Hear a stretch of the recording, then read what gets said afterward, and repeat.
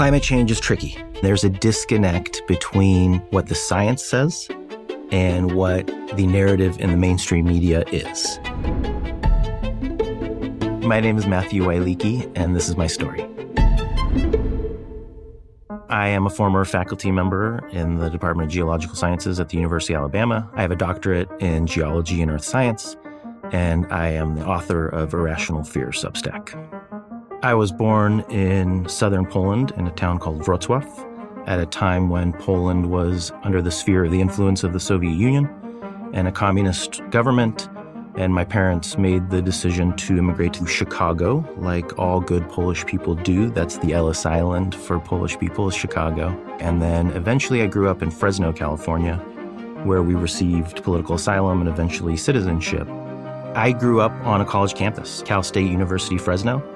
My father was a faculty member there at the School of Business, and my mother was in information technology and staff.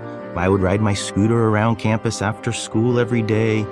It was something that I fell in love with. It was a place where there was these warriors that battled in the playing field of ideas, and then they would go and have dinner together, and they would chat and be friendly, and it was just this beautiful place of just intellectual discussion. So I pretty much decided I was going to be an academic when I was 10 or 12.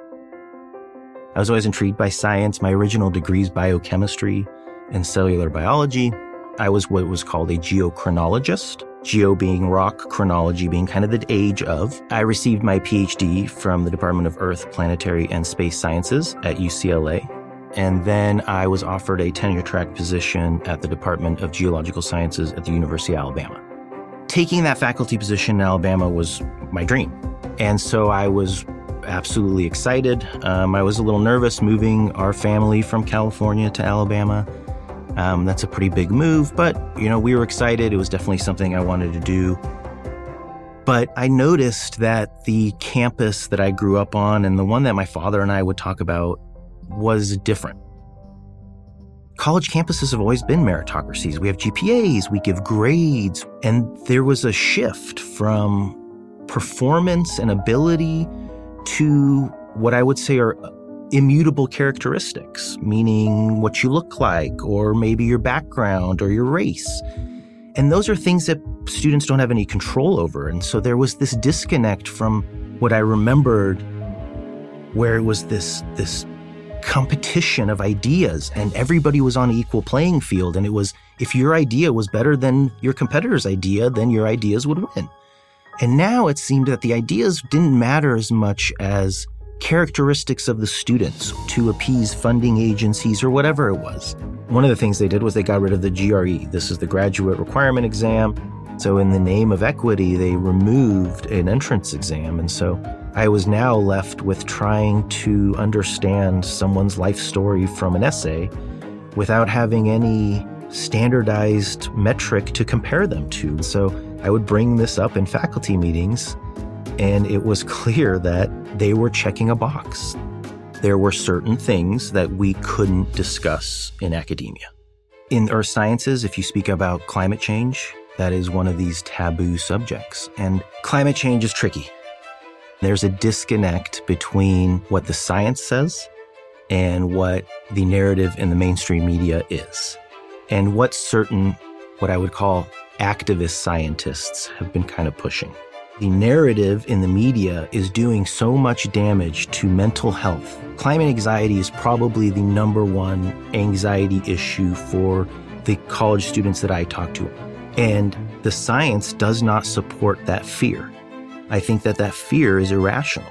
Climate is a very convenient way for governments and institutions to get involved in nearly every aspect of a citizen's life. And if you are basing your life decisions, like whether or not to have children, whether or not to raise a family, whether or not to make sacrifices today such that maybe in a decade or not, you're going to be in a better position. If you think that the planet is going to end, you don't make those sacrifices. I definitely love the Earth, and humans have an influence on the climate and on their environment, and we should minimize that. But the disconnect that our small policy changes today will have some dramatic impact on future temperatures or weather in general is untrue. But if you speak out against it, you're essentially a pariah in this community. I gave a 2-day lecture in my introductory geology class about kind of climate realism is what I called it. The students were amazingly refreshed to hear that the planet wasn't going to end in 10 or 12 years. But faculty members were a little uncomfortable with it. If you push out scientists that disagree with your narrative, this isn't an open discussion. This isn't about finding the truth. This is about silencing those that disagree with you such that you can continue to push the narrative that you're pushing. I started to publish a little bit more on social media, and the moment that those stories gained any traction, faculty members in the University of Alabama were making posts that I was committing violence, that I was putting their jobs and their safety in jeopardy because I was asking questions. So I decided to leave during COVID. It just wasn't that dream job that I had been thinking about my entire life. It wasn't this beautiful place of the exchange of ideas that I wanted it to be. I don't think I would have been able to stay if I chose to stay. I doubt that I would have been awarded tenure if I chose to stay because I had been so vocal. The data is very clear. There is no metric that we can call the current state of the climate a crisis or an emergency or a breakdown. They're trying to elicit fear. When people are afraid, they are most vulnerable to changing their behaviors.